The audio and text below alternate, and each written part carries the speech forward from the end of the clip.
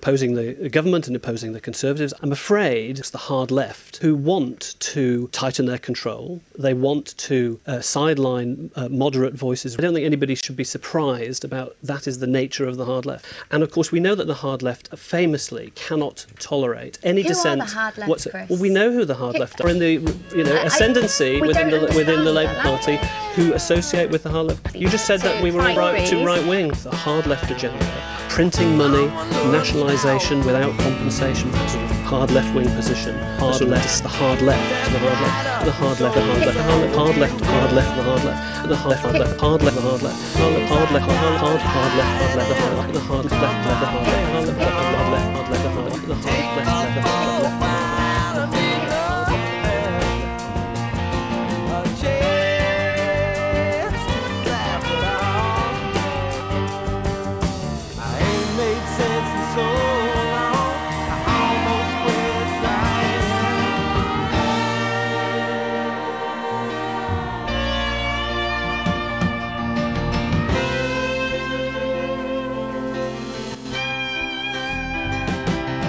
Hi everyone, you're listening to Real Politic with me, Jack Frayne Reed, and I'm joined again by a returning Real Politic guest, back for her second rodeo. It's Joanna Ramiro. Hey, hello. Really great to have you back again, Joanna, and of course, listeners of the show will know that Joanna joined us previously to talk about the political situation in Brazil just after Bolsonaro won the presidential election. Joanna's a journalist, and because I really stumbled with the introduction last time, I'll let her kind of explain who she is. Okay. I am a freelance journalist based in London. I think to some of the themes we're going to talk about today, it is apt for me to plug in my own podcast or my own show. So I host a show within the Politics Theory Other podcast called Red Hacks, and it's about left-wing journalists working in, mostly a neoliberal media landscape, which is basically an excuse for me to invite my mates over for a chat. And it's good, by the way. You should all listen to it. Thank you. It's funny that I was just thinking as you were introducing the last time I was here that I always come on Real Politic to speak about the most serious of issues. So I don't know. I really don't want to be the token serious one, but, there are worse things to be in this world. Yeah, well, if you want, we can do a kind of frivolous and light-hearted episode at some juncture, about issues of no substance whatsoever. Definitely. I'm up for that. That could be very fun.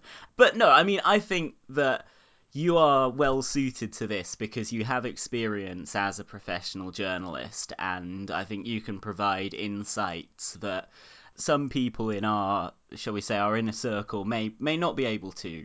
That I can't. I don't have experience as a professional journalist. You haven't introduced the topic of the discussion today yet. I was kind of...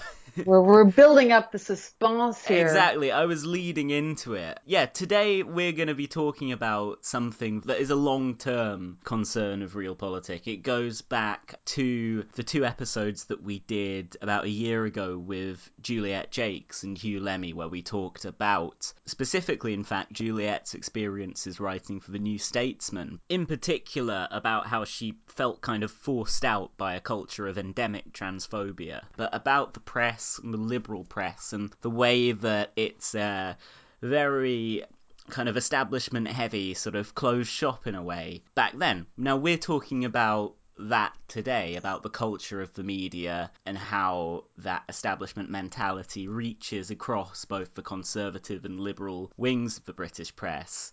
And we are doing this prompted by the recent shitstorm over George Eaton's interview in The New Statesman.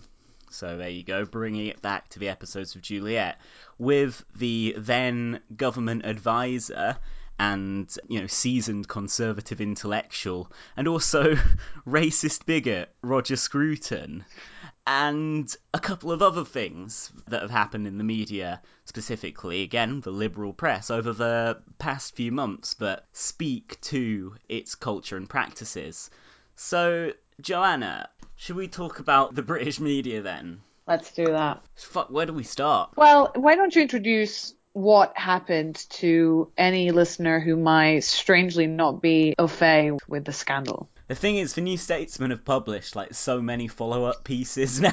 Yeah. I mean, it was at the end of April. I keep on thinking it was on the 27th. The 27th is my birthday, and I don't think it was. I know, because like 10th 17th, of April. 10th of April, there you go. Maybe Cameron's resignation was the death knell of the Conservative Party. Much earlier than I thought, actually. I think it's because the scandal actually kicked off a bit later, so... Yeah, oh fucking hell, it's been trundling on for an entire month. Oh.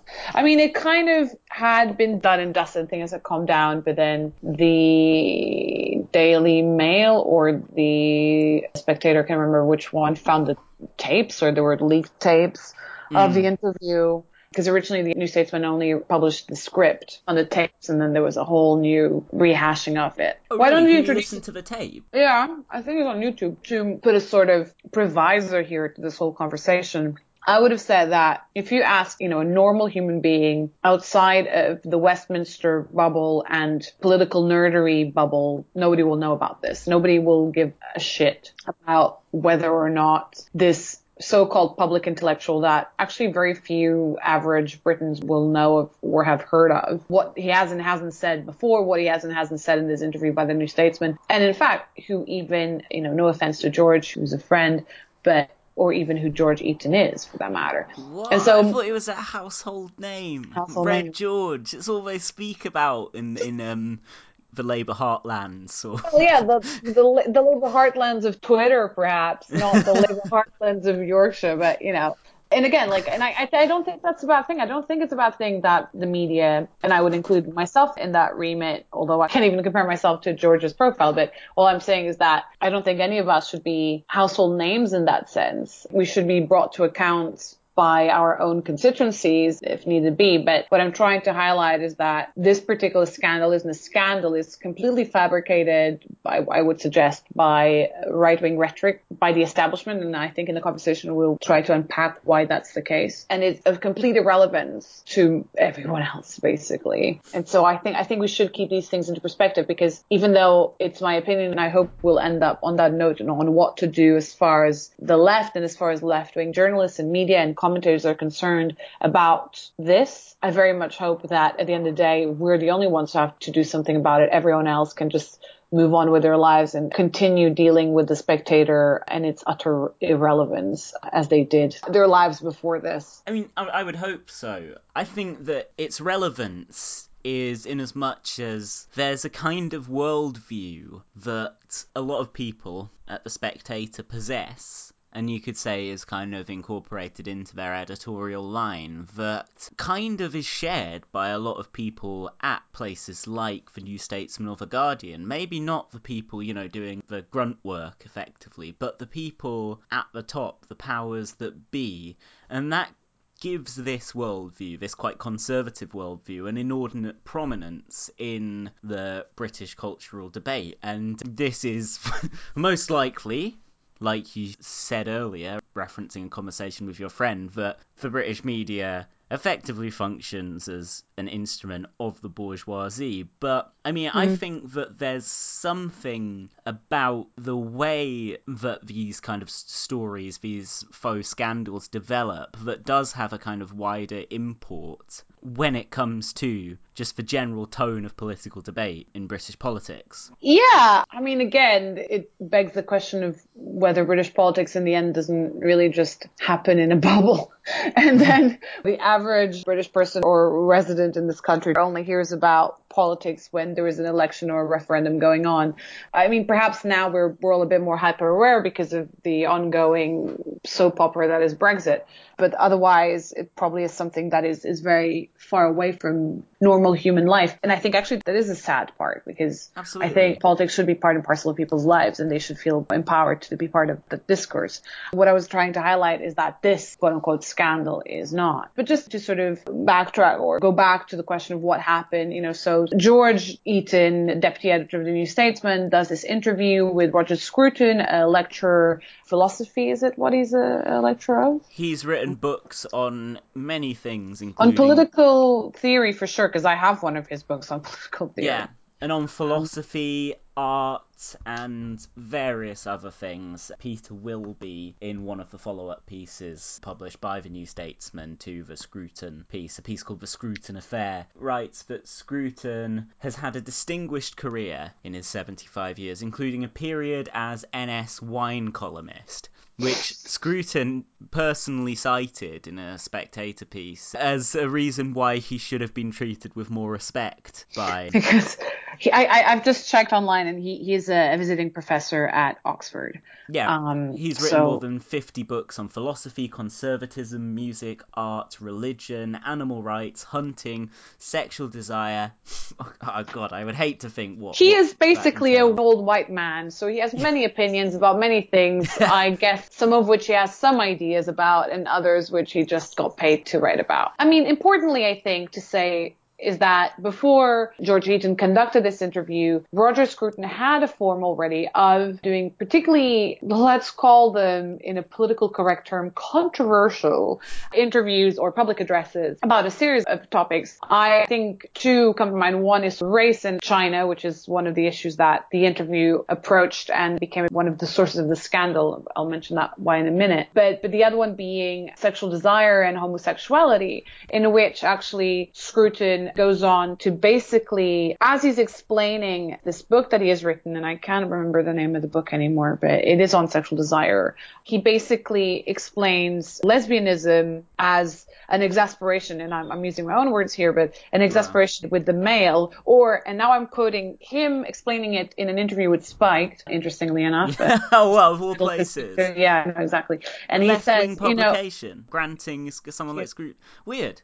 Left-wing, we're using terms very loosely here, yeah. But okay. But I imagine he probably got an easier treatment for that particular left-wing publication that he did at the New Statesman. Yeah, he did. And so much so that he says, in explaining how homosexuality is in a way somehow incomprehensible to him, he describes it as he can understand why women turn to lesbianism because of, women's need to fix a man down. And so often, this I'm quoting here. So women's need to fix a man down is a quote from what he says. I.e., in other words, their exasperation with shit men leads them to lesbianism. On the other hand, for gay men, it's this obsession with the phallus that somehow he can't really get his mind around. It's just retrograde shit. There's a quote from The Telegraph in 2007 in the Wilby piece where Scruton says, although homosexuality has been normalised, it is not normal. Well, yeah, it's just this continuous spewing of absolutely homophobic views. And the same can be said about other opinions he has written about, again, like gender and about race and about different nationalities. So I would have suggested at least a level of neo-colonialism, cultural imperialism, whatever it is that he has. Roger Scruton, and I don't think he's unique in that sense, I think it should be added, has this sort of inherited British imperialist position of we are wise and grand and logical, and everything that falls outside of the purview of my opinions is madness and it's abnormal. And it's unfortunately a kind of rhetoric that is still very much prevalent across the board in terms of a sort of older generation of the British establishment. And I think that dismissing it is like, they're old and they're about to die, which is what a lot of the left has done vis-a-vis these characters, mostly white males, I should say. It's just ridiculous because these, mostly men again, are barely older than our parents. They probably are younger than our grandparents in many cases, if we think about people of my age, so the late 20s, early 30s. And so are your parents really like that? And if so, did you not question yourself? I mean, this is just one generation behind. We're not talking about people who fought World War II, Yeah. In other words, what I'm trying to highlight is that Scruton is not unique in holding these opinions. What is, I think, shocking is that we haven't really, as far as British mainstream debate is concerned, confronted these opinions. And if anything, we just humor them or enable them or let them pass. Or actively rewarded for holding those opinions. I mean, I think that a crucial part of this story is that at the time of the publication of the Eaton-Scruton interview, Scruton was working as a housing advisor for Government Minister James Brokenshire. So he was an actual employee of the British British government in a position of genuine influence. And not without scandal already, in the sense that he had already made some comments on housing and homelessness, and so had Brokenshire for that matter, that were quite outrageous in their backwardness. And in any case, the fact that he has held these quite noble opinions before in public sphere did make him a target of critique, rightly so, from including centre ground opinion as a government advisor, as someone paid by the taxpayer to do a governmental job. And in fact, if anything, the big outroar about the interview with George did not necessarily come, interestingly enough, from the fact that George put him on the spot, although obviously if he hadn't, the subsequent events wouldn't have happened, and called him out for what he was saying, but the fact that he got subsequently fired. So Roger Scruton got fired from his position as an advisor to James Brokenshire based on the opinions expressed in this interview and the pressure that it put on the government or that particular department to sack him. I almost feel like suggesting that, being that Scruton has gone through so many other shitty opinions that he has put out, and he didn't get fired before that, I wonder how much the department wasn't just looking for an excuse to fire him in the first place. But that said, the fact that he did get fired subsequently, or as a consequence of this interview, was what really enraged Douglas Murray at The Spectator, and The Spectator at large, and a series of other right-wing national publications. I mean, I think it's interesting to look at what in particular Scruton said that got him sacked, because it seems to me like he sat down with an interviewer who he should possibly have known was at the very least coming from a sort of centre-left place, the publication he works for, and basically espoused a load of racist opinions and otherwise offensive ones to this person, and then got very, very upset when there were consequences for these opinions. Well, I think that again says something about how he has been treated, or had been treated up until that point, i.e. that he would say this mad shit and nobody would bat an eye and would just go on as normal. And the fact that it was framed in a different way, as it should have been all along, i.e. confronting, calling him out for these racist opinions or homophobic opinions or whatever else, or misogynistic as well, that it only shocked him in 2019 is what's really, well, just flabbergasting, really. So, just to run through the things that he said Yeah, in the go interview. on. He said, and again, I'm using the Wilby piece as a sort of summary of this, even though I have criticisms of the Wilby piece that I will get to in a minute. Scruton told George that it was nonsense to accuse Viktor Orban, the Prime Minister of Hungary, of anti-Semitism and Islamophobia, adding, the Hungarians were extremely alarmed by the sudden invasion of huge tribes of Muslims. He claimed that anybody who doesn't think there's a Soros empire in Hungary hasn't observed the facts. Jesus. And yeah, in fact, Scruton has history in this regard. Yeah, we've been forgetting the Islamophobia, haven't we? Sorry. Yeah, absolutely. Out of the list of misdemeanors. Yeah, speaking in Hungary in 2016, he said many of the Budapest intelligentsia are Jewish and form part of the extensive networks around the Soros Empire, adding that indigenous anti-Semitism still plays a part in Hungarian society and politics. So, I mean, that is true. That might yeah, be true, but that could be said about Britain as well, for that matter. Yeah, I mean, I think that Peter Wilby has added that quote in to say, look, he's not all bad, like, in his defence. But again, I'll get to my criticisms of a Wilby piece in a minute. Now, in that paragraph, another historic comment by Scruton is cited. In a book in 2017, he described Islamophobia as a propaganda word, and again, in his interview of George Eaton, he elaborated on those views, calling Islamophobia, again, a propaganda word invented by the Muslim Brotherhood in order to stop discussion of a major issue. And again, this seems consistent with the kind of extreme anti-Islam views that he's expressed before. Doesn't he then say something about the Muslim Brotherhood being an offshoot? The reason why we didn't want to deal with, was it Egypt? Is because the Muslim Brotherhood is an offshoot of Hamas or something like that. Doesn't he go into some wild comments like that at one point or another? I'm not sure if he does in this interview. Maybe I've been reading. Oh no, possibly he does in the full transcript. No, that seems to be the one reference of the Muslim Brotherhood in there, but no, he could possibly elaborate on that stuff at something some point. Else. Yeah, I think I was reading some exchanges between George and Peter Hitchens, and Peter Hitchens referring back to this is Talk about, old white men with big opinions. But. When you got guys like Peter Hitchens in your corner, not Christopher, but also Christopher, well, he's still alive. You're not racist and reactionary at all. That's for sure. The funny thing about Peter Hitchens, I have to say, and I'm sure that in some respects that could probably be said about Roger Scruton. I don't know. I never met Roger Scruton, but I've met Peter Hitchens, and he was very nice to me. Very nice. He invited me out for a drink. And even though we were debating, so we were at this debate up in at the York Union, and it was a feisty debate, and he brought it all. And in the end, we tied, so I was quite pleased with myself that I was able to tie, because I was terrified that people would defeat me and just fall for his controversial charms.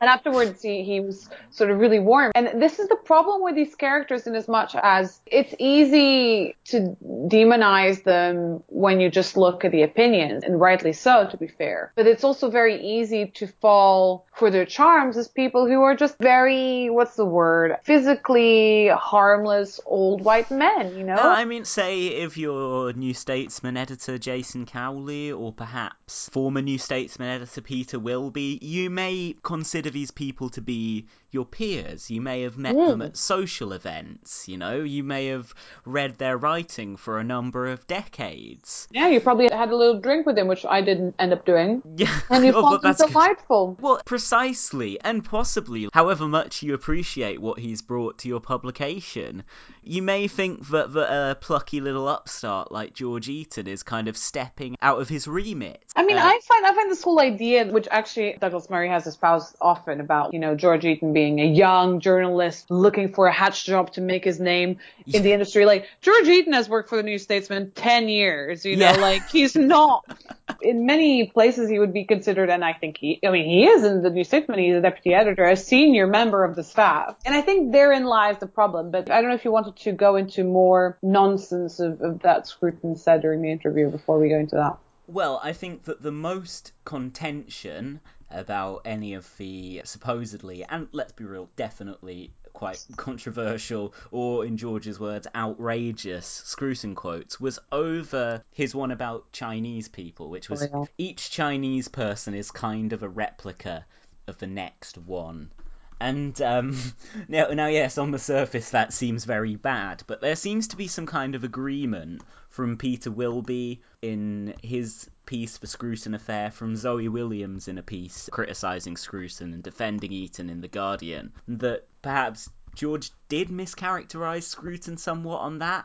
I'm not sure. I think that at the end of the day, if you're someone who has 50 years, whatever it is, of experience in public speaking, to say that, what is it again? What's the quote? Chinese people. Each Chinese person is a kind of replica of the next one. It's just, what the fuck? It's like, I'm sorry, but if you're unless you're been now diagnosed with some sort of dementia, there is no excuse for someone who has that kind of CV to go and say something like that in an interview, or in any sphere for that matter.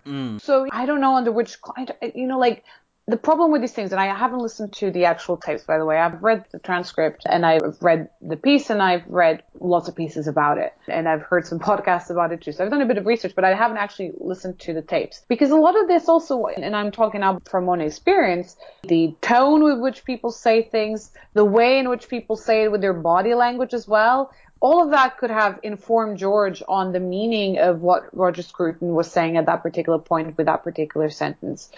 And that can also mean that perhaps George misread it. Fair enough. But at the end of the day, I suspect that the underlying notion should be, excuse me, if Mr. Scruton has 50 years, what is it that the editor at the New Statesman, what his name, but Peter Wilby calls him an illustrious career? Is that what he says? What he calls it? Yeah, some shit like that, yeah. Like someone with that kind of pedigree surely should know by now that they should not be saying things like every Chinese person is a replica of the next. Anywhere. He just watched Blade Runner and the concept was just really deep in his mind. Unless you go into a serious explanation on how you actually mean that Confucianism is about the selflessness of the individual and the morphing into the one communal consciousness or some shit like that. Even then, to be fair, like, phrase it better. But, you know, like, this man is a fucking professor, has several books published. You know what I mean? Like, what? He says of the Chinese, we invent robots and they are them. That's in the full paragraph. I mean, even as poetry, that would be bullshit. You know, like, this is not good in any interpretation whatsoever. So for me, as far as that, you know, sort of, oh, George misinterpreted what he meant, it just doesn't pass. It doesn't pass because someone with that kind of experience and alleged great mind wouldn't say something like that if they were that intelligent and, you know, inspiring and thought-provoking. Yeah, I absolutely agree with that. So I think those were the main comments that sparked the controversy and provoked his sacking. What I think we should now move on to is how George Eaton himself reacted. Now, The full Champagne disclosure, Prosecco scandal. Yeah, so George has been on the podcast before, and both of us are friendly with him. But, I mean, I should make it clear, he's not requested that we discuss this at all. No, absolutely. We're here only because we feel like very passionately about all this rather than necessarily about George. Yeah, he has no part in this whatsoever, Mr. Cowley, if you're listening. But I was listening to the All the Best podcast, Matt Zarb-Cousin and Max Shanley, and they spoke about this briefly, and I thought they made some good points, and I thought that they could do with some elaborating on. So, the point that Max made on the All the Best podcast was that I think Matt said something like, if I were George, I'd just up and leave. I'd just be like, nah, I'm out, sorry. But Max said, well, you know, he's actually quite well placed at the New Statesman. Having somebody like that who's interested in radical ideas and gives the dominant strain of politics in the Labour Party a fair shot, unlike the vast majority of other journalists. You know, Stephen Bush is very fair with the way he covers Corbynism and so on, but he is at heart a kind of quite hardline Blairite, I think. Not to impugn his journalistic abilities at all. But, you know, recently, George has brought quite a lot to the New Statesman. He's brought some radical perspectives into it and been responsible for left-wing hires, such as Hetty O'Brien and Grace Blakely. Yes, Hetty is an online editor and Grace is the economics commentator. That's right, yeah. Since George got appointed co-deputy editor, by the way, I should say that it's a job share. But James Meadway, former advisor to Shadow Chancellor John McDonnell, has also started writing very frequently for the New Statesman, not necessarily under George's realm, but certainly with a lot of conversations with George. From what I know, Paul Mason has also become a frequent columnist at the New Statesman. So there's this panoply of interesting left-wing voices. And in fact, I should just provide this by saying that if people are interested in the whole conversation about whether the New Statesman is on the left or not, and George himself, or on the far left versus the center left, the melty left, let's call it, you know, in this new brave world of Corbynism and post-Corbynism, the third episode of Red Hacks, of the show that I host, is actually an interview with George. And we spent quite a bit of time talking about this, about what is it that changed for George vis-a-vis his politics that made him go from being a signatory to the Euston Manifesto to doing interviews with Slavoj Žižek and I was so glad that you brought up the Euston Manifesto. I don't think it's important to talk about these things and see, like, there's an example of putting someone on the spot in a way, but that person being able to argue it through. And I, as a journalist, was satisfied, and it's up to the listener to decide whether they're satisfied with the explanation or not. But that's the job of a journalist. And obviously, George knows it too, and he's a good journalist. So anyway, that was an interesting conversation about the political nature and journey of the New Statesman and of George himself. As far as this particular interview with Scruton and the consequences thereof, in particular, a certain piece written in the Daily Mail about how this is just another sign of the kind of Marxist or Corbynista takeover taking place at the New Statesman. And it's absolutely ridiculous. For me, and I started paying a lot more attention to George, I must say, when I started noticing this shift in interest, at least, or at least space. I did wonder, why was it that the New Statesman, this is at some point early last year, maybe at the end of 2020, 2017, where people start, sort of sometimes a bit jokingly, sometimes a bit more seriously calling him Red George or Woke George. I don't know who started that. I don't know if it might have been you, for all I know, Jack. I think I saw people calling him Woke George, and I was like, I prefer Red George, so I did my best to popularize that. In any case, I kind of felt, okay, this is an interesting trajectory, and why is it that this is happening? Both for George on a personal level as a journalist and as someone interested in politics, but also for the New Statesman to give that space to these opinions. George did a really long, and this is actually more recently or last year, between last year and this year, he wrote a really long piece about Rosa Luxemburg on the anniversary of her death, I believe. He did a really long interview with Slavoj Žižek, a really long interview with Yanis Varoufakis, a really long interview with John Landsman, and a really long interview with Roger Scruton. And published some, I assume it was George who commissioned them, it was a couple of pieces by Andrew Murray, the Unite and Corbyn advisor, one of which he talked about efforts by the deep state to undermine Corbyn. And I think that piece was one of the most egregious examples of what a lot of people on the centre see as a genuine, deeply personally felt betrayal from George. I mean, you see some people on Twitter talking about how he's abused his position, which, as far as I can see, they mean by publishing articles by people who are more left-wing than they like. The thing I see cited again and again is when the New Statesman published that, I'm not going to defend it, it was terrible, that Who Will Speak for Liberal Britain piece a couple of months before the general election, and there were a bunch of people protested their offices and said kind of like, we need 50 pages of pro-Corbyn material to compensate for the 50 pages of anti-Corbyn material in your next issue. And so they brought Andrew Murray. Perhaps that did change his way of thinking. Who knows? That could have been persuasive. This is the thing. I thought, so my analysis, even before getting to talk to George, even getting to know George personally, when I first saw this turn of interest in the New Statesman at large, and this is before George became deputy editor, should be said, I thought the reason why the New Statesman had the new interest in left-wing rhetoric was because no one else in the sort of more mainstream publications was. The Guardian had de facto abandoned any kind of, other than Owen Jones and Dawn Foster and a couple of other more occasional columnists, that fundamentally abandoned any sort of interesting left-wing discourse as far as opinion is concerned. And they certainly don't have any leftists beyond, I would say, Jonathan Shainin at the Guardian long reads, who are in editorial positions. For sure. Yeah, absolutely. I mean, not people who would at least have a genuine interest in publishing pieces by people who are talking to the novelty in terms of British politics. You can call it Corbynism, you can call it a new wave of social democrats or democratic socialists. What exactly is the difference between the two is debatable, but in any case, this novelty and in fact the polarization. But there is plenty of people covering what fucking Nigel Farage is saying. There's not a lot of people covering or commenting or trying to debunk or to analyze or to praise, for that matter. Importantly, to praise, I would have said it with my own bias, what is happening on the left. It's this sort of complete silence. And so I just thought, Jason Cowley, who's the editor of the New Statesman, very shrewdly thought, well, we're going to target that market. And I assumed so, we're just going to cover that. And I thought, well, good on you then, mate. Perfect. And for George, I came to find, and again, I really am not trying to self-promote here, but in Red Hacks, we talk about this. I ended up finding out that it was a genuine interest that he kind of always had in the background. And suddenly where there was a space to indulge in it, he did.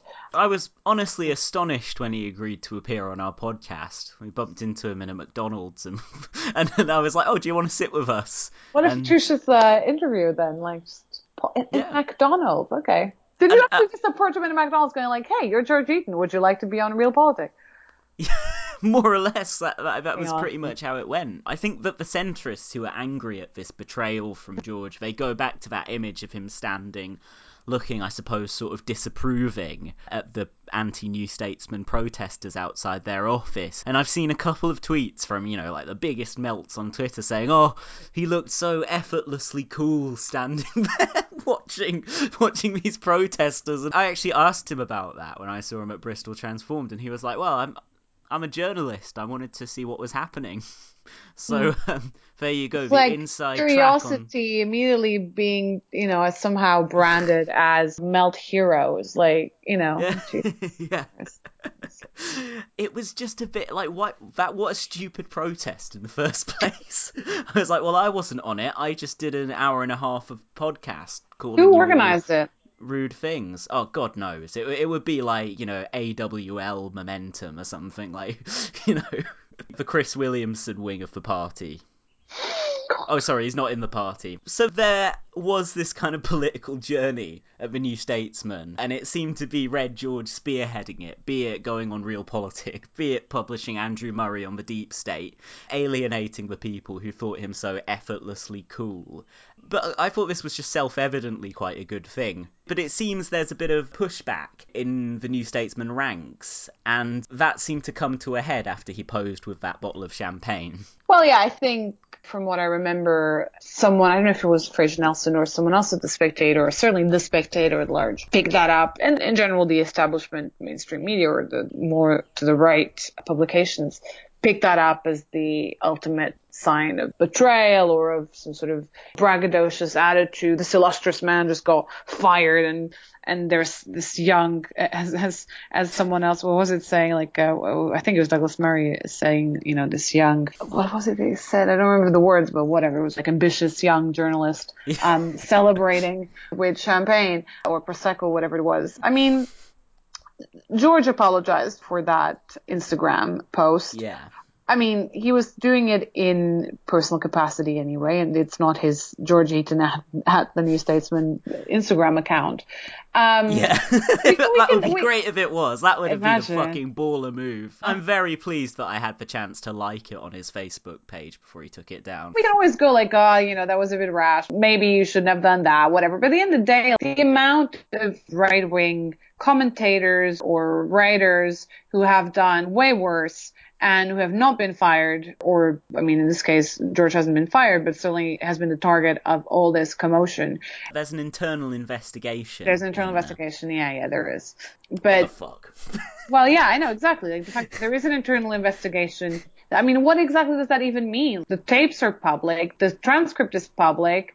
Are they going to interview, I don't know, by hypnosis or something? Anyway, it doesn't matter. Where did he purchase the champagne? Yeah. We need a fucking receipt. In any case, I just think that it's such a double standard, because had it been something on the right, the left complain about, they would get a slap on the hand and be told to go on gardening leave for a couple of weeks, and they'd be back writing immediately more horrendous racist content than they had before. And I can think of a series of columnists for the Daily Mail, or even the Spectator for the matter. Or, I mean, closer to home, was there ever an internal investigation about the stuff that Helen Lewis wrote and commissioned on trans rights? Yeah, precisely, exactly. And, I know that Helen is now about to leave the New Statesman to go and work for, is it The Nation, or I don't know? The Atlantic, one of the ones that's got really transphobic writers. So it's all good. For a good amount of money, I'm sure. But, it just sort of feels like such a massive double standard. And I would obviously also celebrate if a racist got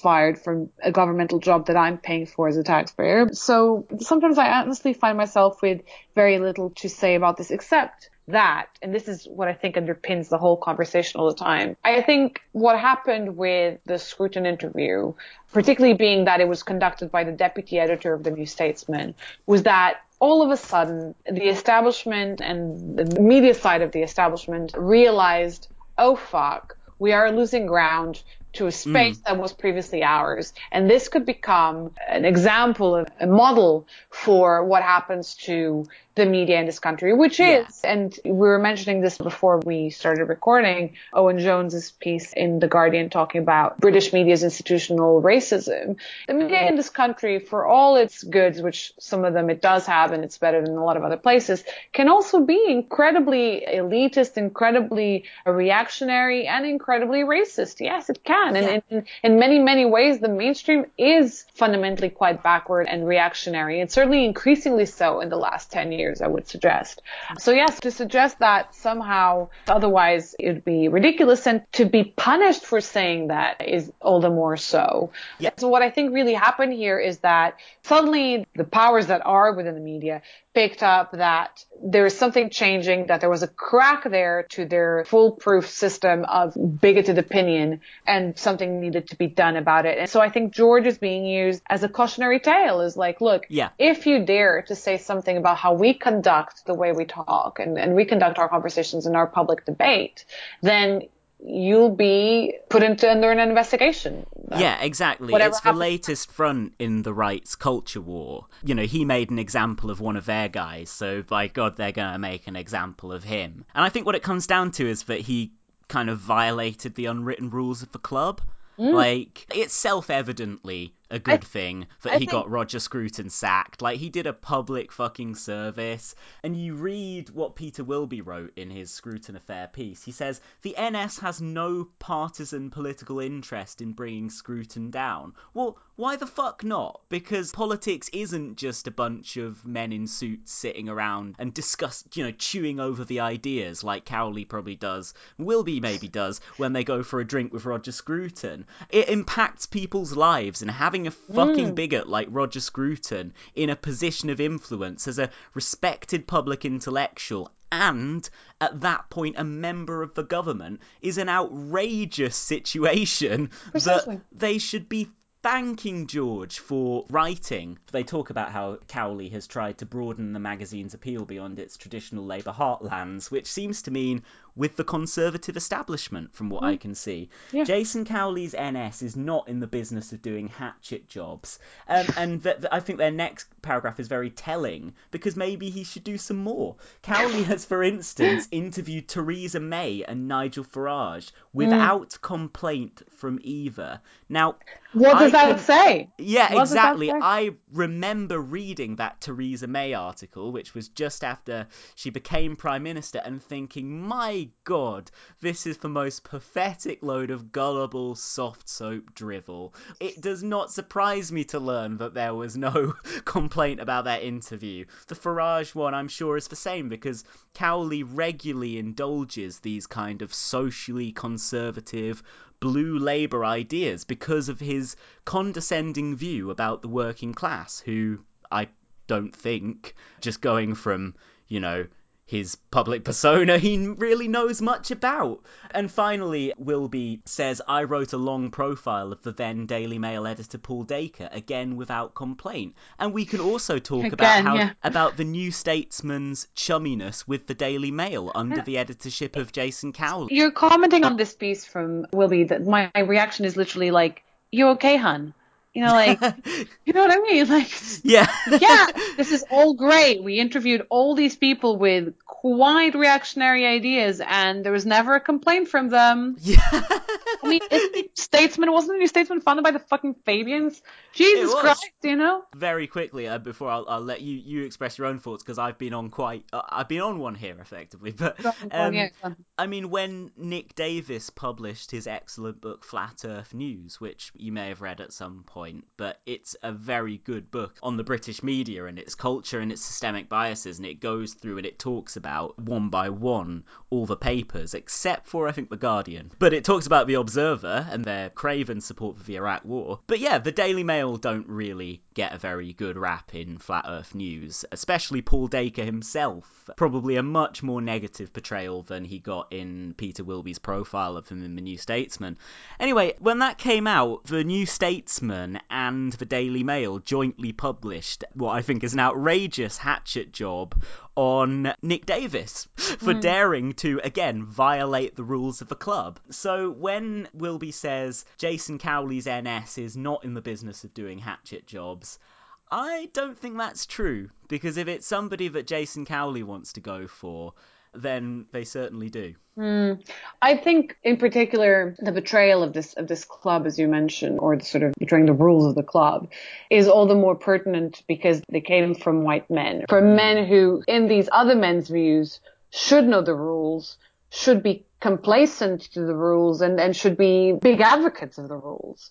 These are the people who should inherit the club when we die, Yeah. And instead, they close the door behind them or leave it open, whatever it is, but sort of just tell them, no, I'm sorry, we're not going to comply to this bullshit in whatever minor way, Because at the end of the day, I keep saying this, and maybe it's a bit of a dull analogy, but all that George did with that interview was be, that child that cried, the king is naked. like in The Emperor's New Clothes or The Emperor's Naked.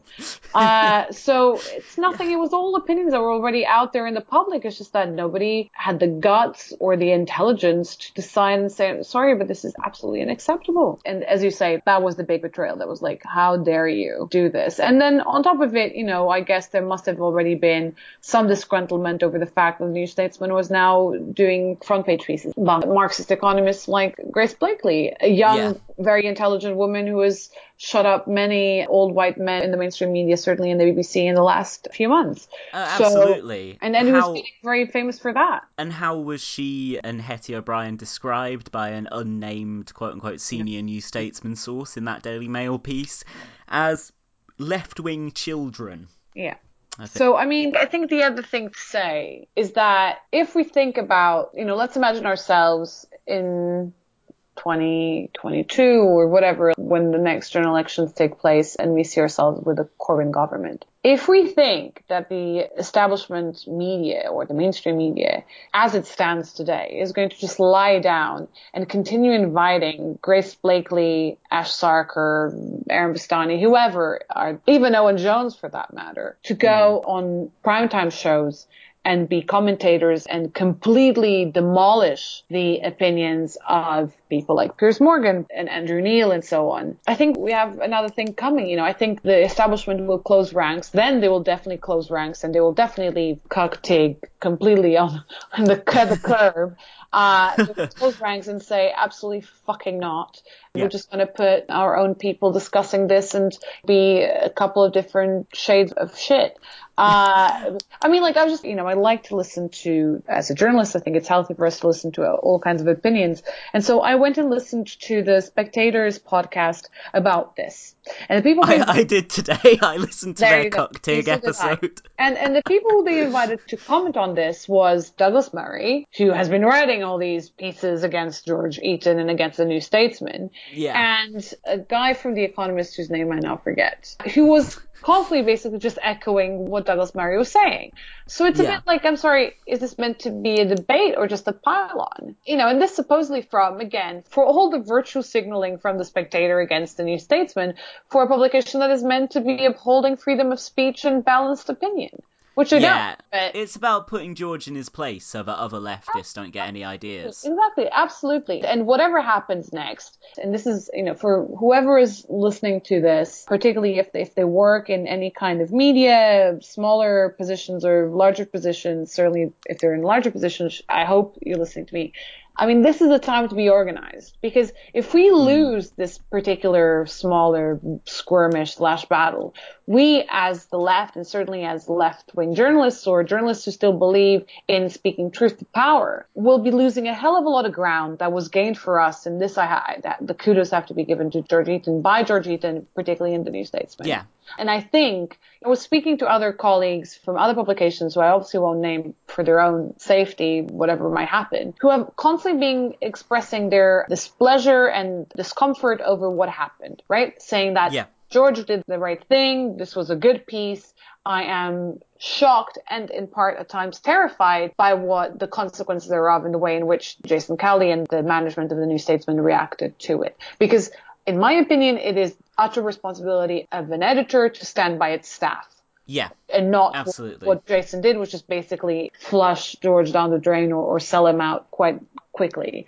And, we have to think, I'm pretty sure that Jason read that piece before it got published. It's not as if the editor doesn't go through the final copy or the final proofs of the magazine before it goes to print. And if he doesn't, then somebody needs to question Jason Cowley's capacity to be the editor of a maybe he didn't. Magazine. Maybe he took his eye off the ball for a bit and thought that things would be, just running fine in his absence. And then he looked back and the New Statesman had just moved that little bit to the left. And oh my God. I find that I don't think that's possible, because obviously Jason did sign off the hiring of Grace Blakely for sure. And he's overseen all the pieces that she has written. And I think there was already a lot of buzz in the industry, in our sector, and certainly in certain circles about how there was some displeasure from certain wings inside of the New Statesman about the political direction that those pieces were taking, much like there was with Andrew Murray's piece, actually. And so I find it hard to believe that that Jason Cowley at any point, or certainly for any lengthier amount of time,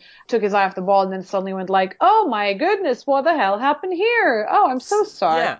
So then it does feel really cynical, doesn't it? It feels like he knew it was going on and he threw George under the bus anyway. Absolutely. I think what happened there was for Jason again, and if we think back to the theory of he's just a shrewd businessman, well, clearly not so shrewd, because if he was really shrewd, he would have stuck with his constituency. And if anything, this piece and the whole scandal could have earned him a lot of new readers. But anyway, what I think happened there was, and Jason has been at the New Statesman for over 10 years as well. Given his age and all that, I suspect he's probably thinking of, in the short term, retiring. And so I think what happened there was he shut his pants and thought, fuck, I've now missed my chance at, I don't know, some sort of consultancy position, with The Spectator, whatever, and again, I say all these things with great regard for what he had done, at least in the last few months or years for the New Statesman, because I don't think it would have happened if he hadn't allowed it to happen. So credit where credit's due, even if the credit is a cynical one of looking at a certain market and thinking, I'm going to go for that. I'm far more disappointed, as someone who has written for the New Statesman even, that the editor has taken this position as far as its own staff is concerned, Yeah, I mean, I have said some very not nice things about Jason Cowley in the past, but, I kind of thought, well, maybe, he is open to a change of direction a bit. And now, it feels like he's confirmed all my worst prejudices about him. And it's resulted in the usual thing of Twitter will find all your terrible opinions when you do a terrible thing. So somebody's found this awful piece he wrote for The Observer when he was over there a few years ago, which is all about how Africa has failed to live up to the rainbow dream envisioned by Cecil Rhodes. I didn't know about that. Yeah, he commiserates about how, although they're more equal in the black majority ruled South Africa and Zimbabwe, things are much less stable. And of course, that kind of stability that you had in these apartheid regimes is an abusive stability. It's nothing to be celebrated. It comes from a climate of fear and repression. So, yeah, Cowley has made some very reactionary arguments in his time, and my opinion of him is not positive, I'll say. And I also think that regarding what you were saying about how when he retired, maybe he would, go to a kind of position on the Spectator board or something. I think he has the politics where his politics are journalist. I think he could be at The Spectator, he could be at The Observer, The New Statesman or whatever, and he'd fit in just fine. The Nick Cohen business model, where your politics are just in the right place, where you can pitch to everyone.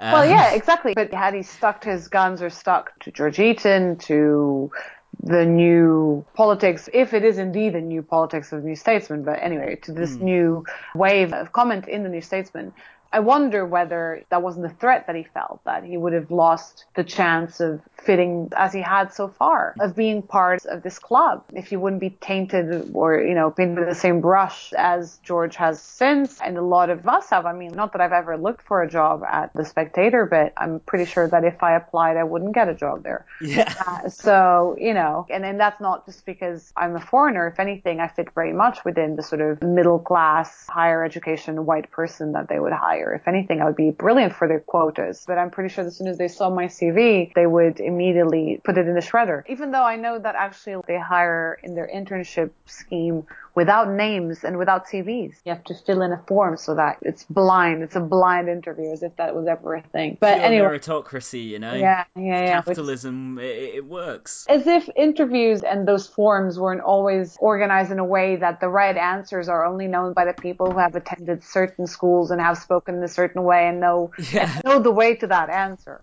So let's ignore that for a while. But yes, I mean, for me, above all, and I didn't know about the piece about Africa for the Observer, I must say, but in this particular instance, I was very disappointed that an editor, and I'm not even going to say that I expected that from the right, because actually, I think a lot of right-wing editors would have stuck to their staff. Yeah, absolutely. Jason if they got somebody sacked from a position in the Labour Party, they'd be all popping champagne at the fucking Spectator offices. They probably have a lot more champagne free to drink than Jason. So yeah. I would drink the Spectator champagne if they offered it to me. Yeah, so that was really, Jason Cowley's position was really disappointing. But again, like, I think that the important thing here is to see how effectively this is being prolonged and being made into this big deal, because it's really about what it signifies rather than what really happened. I suspect that nobody gives a shit whether Roger Scruton really got fired from a governmental job. He has other jobs. I'm sure he's not going to, lose his bread and butter because of that. What people really were concerned about is the fact that this symbolizes a shift of rhetoric in a publication that reaches out to members of the establishment and to a certain, more influential demographic in British society, and how that was, as you say, a betrayal, but also inconceivable and needs to be punished. I mean, they wouldn't have been feeling the pressure otherwise, because to you or I, or indeed to most ordinary people who never heard of either Scruton or Eton, it didn't feel like there was this massive backlash. I mean, I don't spend a massive amount of time reading the right-wing press or so on, so it never felt to me like, if you just ignore that stuff, then it doesn't really feel like there's this impetus to punish George. And that's why, however, for us, there's two strands, right? Like, there's a strand of, this is an example they're trying to set with George, but also there's a strand of the consequences it had inside the New Statesman and its structures and the way that Jason Cowley acted, and what that says to us as the left media, whatever. Absolutely. I mean, if your politics, as I said earlier, are basically journalist, then you're going to consider a lot of people on the political right to be your peers. I don't like this description as your politics are journalists, because if anything, that just says more about the bastardization of journalism in this country, or indeed under neoliberalism. Journalism does not have to necessarily mean that you are completely political, completely unbiased, which effectively just means you coach out to the status quo when you fit in very neatly with what's expected of you. I think it unfortunately has fallen within that cesspit, but it shouldn't be, and it hasn't always been that. Even though it's true that mainstream journalism, one could argue, has traditionally always ended up being the sort of channel of communication of whatever mainstream rhetoric there is. And there's a long and proud history of dissent in journalism from both outside as well as inside mainstream publications. Oh yeah, of course, yeah. But nonetheless, I feel like the quality of journalism and critical thinking that we used to expect from journalists has been completely eradicated, by which now unbiased journalism means uncritical journalism, journalism that fits, as you say, within any kind of format, sort of cookie cutter journalism. And I think we have a responsibility to battle that idea, to say no, to reclaim journalism as, sure, a versatile, multifaceted, heterogeneous body, but above all also a body that does have opinions and that does critique itself as well as the powers that are. And I think that has been seriously undermined under neoliberalism, so in the last 30 years or so. Yeah, I mean, what I think is an interesting bit in the Peter Wilby piece is he says that by describing Scruton's comments as outrageous, it suggests that George Eaton approached the interview as a political activist, not as a journalist. And I think, that speaks to me of this bad mode of journalism that's rampant in British politics, where they kind of consider themselves to be in a glittering sphere above ideology. Yeah, as if that never touch them. As if that wouldn't also be an ideology in and of itself. It's a profound critical position of ourselves as subjects, and if anything, it's the meaning. So it's basically telling the people who consider themselves the intelligentsia of this country, the great intellectuals, right? The journalists eventually have this arrogance of thinking of themselves as that. And then say, sorry, you're meant to be part of the intelligentsia, but then you don't see yourself in any way as having an opinion? Or otherwise, what they're saying is that their opinion is what matters and all else is ideology, which effectively is what's happening. Yeah. Actually, again, to plug once again Red Hacks, this is a conversation I had in the first episode with Paul Mason, who's my first guest. At length, we discussed this problem of alleged apoliticism versus accusations of ideology. That is particularly noticeable in public broadcasting, i.e. the editorial lines of the BBC in particular. Yeah, and absolutely, everyone should give Red Hacks a listen. Thank you. So this Peter Wilby piece, which I keep going back to because I think it sums up so much. You were so much. outraged. I think you tweeted something about it and you were proper angry at it. Yeah, I thought it just dripped with that establishment perspective. And yes, at this point I am basically just recycling my tweets for the show. Who hasn't in their good days done that, eh? Go. Yeah, absolutely. But basically, so we established earlier, the Scruton interview was published exactly a month to the day that we're recording this. This Wilby piece was published 8 days ago. So basically, you're still fucking banging on about this thing that was like a storm in a teacup if you listen to a lot of right-wing voices. Yep. And this was his conclusion after pondering the whole thing. His conclusion was basically that the New Statesman just like need to be nicer to conservatives. It was he says it is not just the New Statesman that should learn from this episode. Journalists of all he's saying that journalism in general has been too partisan and confrontational. Maybe, but it always seems to be towards the left. Journalists of all political persuasions are too eager to claim scalps and to seek support on social media in doing so. They are frequently encouraged by politicians of right or left. And then he starts fucking quoting Douglas Murray for 2 successive paragraphs. I can't even be bothered to repeat the crap that Murray says. But it's just, it's stuff about we need philosophers and politicians of courage and we shouldn't be hounding them with the online outrage machine, firing them before tea time, blah, blah, blah. Like I say, it drips with the establishment perspective for me, thinking that you should close this article by approvingly quoting a rampant Islamophobic bigot who's been gunning for one of your journalists publicly for several weeks, and say, I disagree with Douglas Murray on much, and cannot agree. And then they've just got a little kind of petty point, and cannot resist pointing out that more discussion of complex matters is found in the New Statesman than the Spectator. But I agree with every one of those words. It's like, well, fuck, that's a lot less fucking equivocal than their support for their own journalist. Yeah, absolutely. I mean, it's absolutely shocking. Do I sound really old if I say what happened to loyalty? Solidarity. Well, yeah, maybe if there was more of a left-wing culture at the New Statesman, then they would have more solidarity for their own guy there, you know?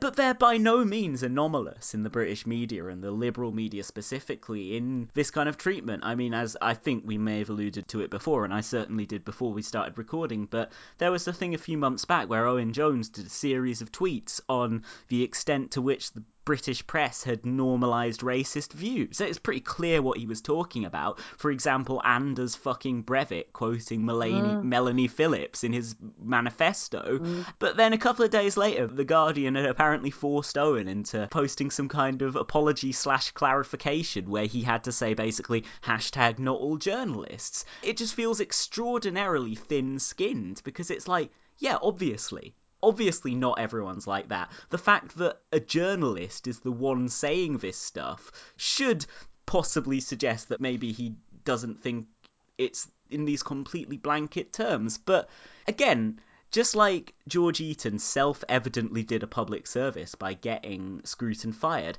how the fuck was Owen in the wrong there? And it's the same when he came to blows with his colleagues over trans rights, which incidentally, the New Statesman, I guess with the increasing influence of George Eaton, I don't know if it's directly related, but they seem to have published a lot less transphobic stuff in the last few months. Another welcome change in direction. I think that's solely because some of their writers of that inclination are leaving the publication. Yeah, that may have something to do with it, admittedly. And finally, I mean, he's not one of their guys, like Owen is for The Guardian, George is for New Statesman. He was a freelancer. But Richard Seymour recently wrote a piece in The Independent criticising The Independent Group and their own culture of racism, which was pretty clear with the multiple racism scandals they had when they announced their MEP candidates, as well as the Angela Smith funny tinge racism scandal and so on. And, you know, the history of abhorrent racism on the political centre that has given birth to Cuck Tig. And that piece was just bizarrely pulled from publication after it had already been out for a few hours.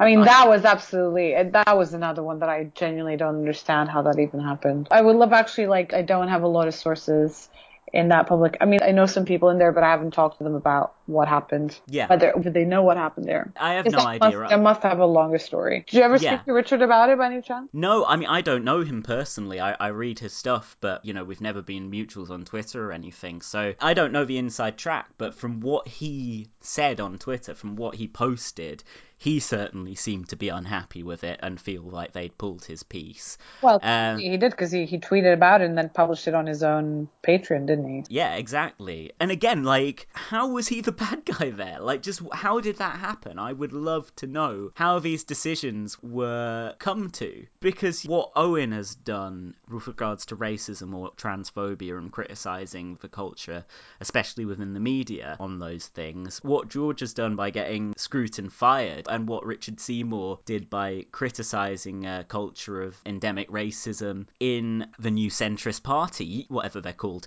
you might think, at the very least, there is a space for these opinions. They shouldn't be people seeing these things and going, oh, fucking hell, that's really out there. When it comes down to it, basically all three things come to a journalist brought attention to some form of racism.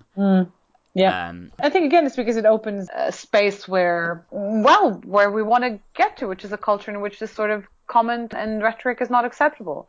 And clearly there is a large chunk of our media establishment that wants to continue having the freedom to say whatever the fuck they like without having to live with the consequences and being brought to account. And so rather than allow for self-embetterment, I would suggest they'll rather punish those who make a comment on it, who actually highlight this bigoted rhetoric that has become so normalized. It's interesting as well that I think it was the new management of the Express has said that they will no longer, so the Express has been taken under new management, and the new, I don't know if he's the editor, but he's definitely sort of like the owner, but the main person behind it has said that they will no longer publish anti-immigration pieces and that kind of drivel. And you haven't heard any kind of article about that whatsoever. Anywhere else, this would be a cause for celebration, that a tabloid paper with a relatively substantial circulation in this country that was infamously known for spewing xenophobic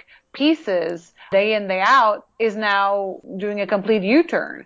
And instead of that being celebrated and commented upon, it goes unnoticed. Not because that's how it should always been, but just because I suspect people don't want to bring to the attention of the average reader that one of the main daily publications has decided to just embrace 2019, really. And I think if a lot of attention was brought to that, it would show up ostensibly more progressive papers. I can't see the New Statesman under Jason Cowley vowing never to publish an anti-immigration piece ever again. I'm sure David Goodhart will turn up there pretty soon with some kind of wanky think piece, because people in the liberal press see it as their duty to represent more conservative opinions, possibly opinions that they hold but project onto the working class. In a way, the conservative media really don't feel obliged to represent people on the left. I find it quite interesting that people like James O'Brien from LBC, who has come out as this white knight against xenophobia, hasn't waded into this conversation in defense of George Eaton. No. Because he makes this very pertinent point that our media has become a sort of self-mimicking show of sort of minstrels, really. And yet when somebody inside the media goes against that grain and really does something to change that horrible average that we have in this country of just saying the most racist things on big publications and it going unchallenged, then when somebody does indeed challenge it, James O'Brien doesn't make a whole episode about it on LBC. Yeah, well, absolutely. Maybe there's just more numbers in comparing the Corbyn movement to fascists or whatever. Possibly from LBC listeners, I would have suspected as much. And I think, Jesus Christ, I don't know. Again, the mind boggles of how we've gotten to a point, sort of a state of a conversation in which simply pointing out racism leads to a massive scandal in which people throw all their toys out of the pram and punish quite severely someone who did, as you say, a public service. Like, spot on. I mean, I'm just thinking about the fact that James O'Brien, to bring I mean, I don't want to like pile it on James O'Brien. He's just an example of this sort of mentality at the end of the day. And again, like someone who was, perfectly nice when I interviewed him, but having worked in fashion with some well-known people who I will now not name so that I don't get sued for real. And these are people who are not necessarily in fashion. I just met through, or who are known for other things than just being in fashion. But I met through those circles, and who are supposed liberals or Cameroonians, i.e. new conservatives and whatnot. There are some people there who were genuinely displeasant. I don't know if that's because at that point I wasn't a journalist and people are a bit more respectful of journalists for the few things they can still do, like George proved the power that journalism still has, or whether that's because they were genuinely just cunts. It's a shame Mr. Eaton didn't have that same respect for former wine critics, isn't it? You think he should really know his place, ultimately. But just to go back on the question of James O'Brien, I mean, like, he works for the LBC. Katie Hopkins used to have a show on the LBC. Nigel Farage has a show on LBC. I know that James O'Brien has interviewed Farage on at least one occasion that became quite infamous. But when I've worked for Russia Today, I think a lot of people know about that. And when Katie Hopkins and Nigel Farage actually walked in and passed by my desk, I was the person coughing scum loud. So this is the way I reacted to it. And in fact, to some degree, I mean, I left Russia Today because I was offered a different job and because I needed to get another job offered or else I wouldn't have had a salary to pay my bills. So I was very lucky. But the reason I got that job offer was because I had been for a long time saying how to several people, including the person who hired me, that I was miserable at RT because I didn't like the political direction it had at that point anyway, in terms of the legitimizing of Russian positions. But it was going into a sphere of pure populism, of having Nigel Farage doing a few shows and Hopkins doing a pilot or two, whatever it was that she did over there. And in that sense, I kind of felt like, it's not even. And on top of that, and I've talked about this in other interviews in other podcasts, actually, the fact that I felt that I wasn't being given the freedom, which I think also says something about the media, and again echoes with what's happening with George. I thought I went in there and I would have to turn a blind eye to all this Putin propaganda, as people brand it, but at the same time I would be given a certain freedom to cover issues that interest me, that would be effectively quite critical of austerity and critical of xenophobia and so on and so forth. And in the end, it turned out that I had to do this in my own time, or rather I could do those, but they had to be done in my own time because all the other time I had to focus on the more polemicist or polemic. Spreading Mr. Seamus Milne's latest lines that he'd sent to you all. God, not even. I was never in touch with Seamus Milne. I wish he was a good person to quote, or at least to, quote as a Labour insider. The spokesman for the Leader of the Opposition, Mr. Seamus Milne.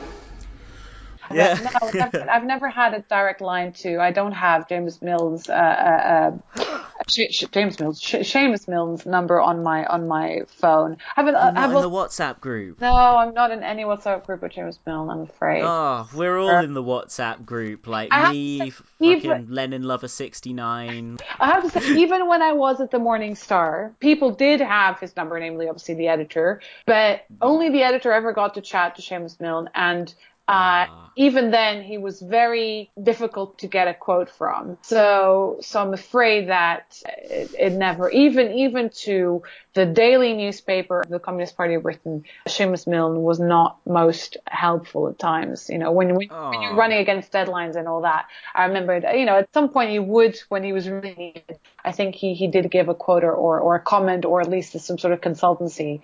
Because he's a man of mystery. He's an enigma, mercurial, always in the shadows. I feel like I've met more right-wing xenophobes now than I've met the sort of Politburo of the Labour Party, because I've never met Seamus Milne. I was never in any kind of proximity. I'm sure I've spotted him at some point at Labour conferences somewhere in the audience, but I was never at close range, nor have I ever exchanged any words with Seamus Milne. To my fake news. That I must admit that I never got to chat to Seamus Milne. Oh, well, I mean, should we wrap up then? Yeah, it's like 10 p.m. It's like 2 hours. Jesus Christ, you have a lot to edit. That's all right. So, should we offer a message of solidarity to Mr. Seamus Milne's future successor? The man who we're sure only a matter of time before he's running for slick Corbyn machine, Mr. George Eaton.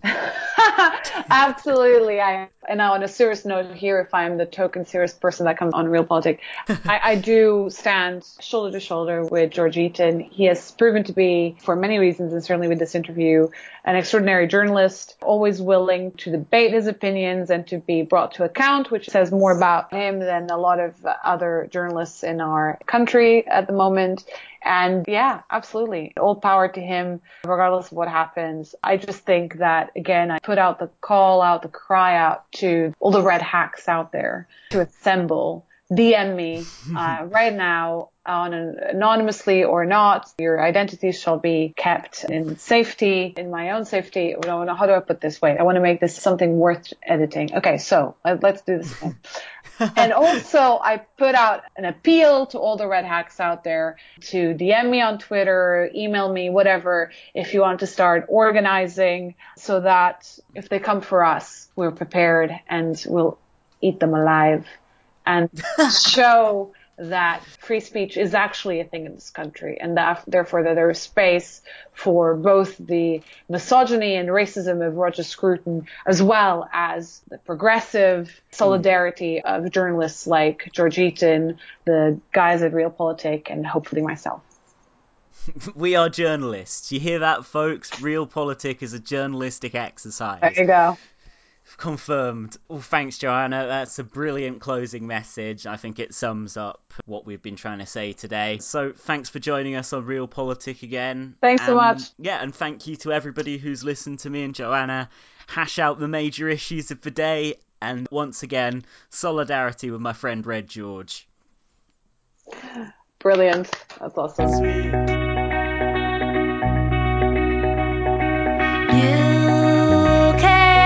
Over and we made out on my tiny couch. We did not make love, but decided to make trust. You play the captain and I will never understand why you love the B part more than you could love the common man. You never made it, you never made it to the moon. And we've all been waiting for you. Yes, it's true. Everybody loves you. When they told me that you had finally committed a crime, I decided that you were fundamentally unkind.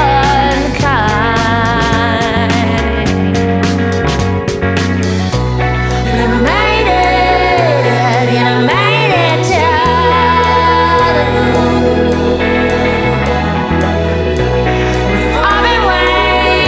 We've been waiting for you. Yes, it's true. Everybody loves you.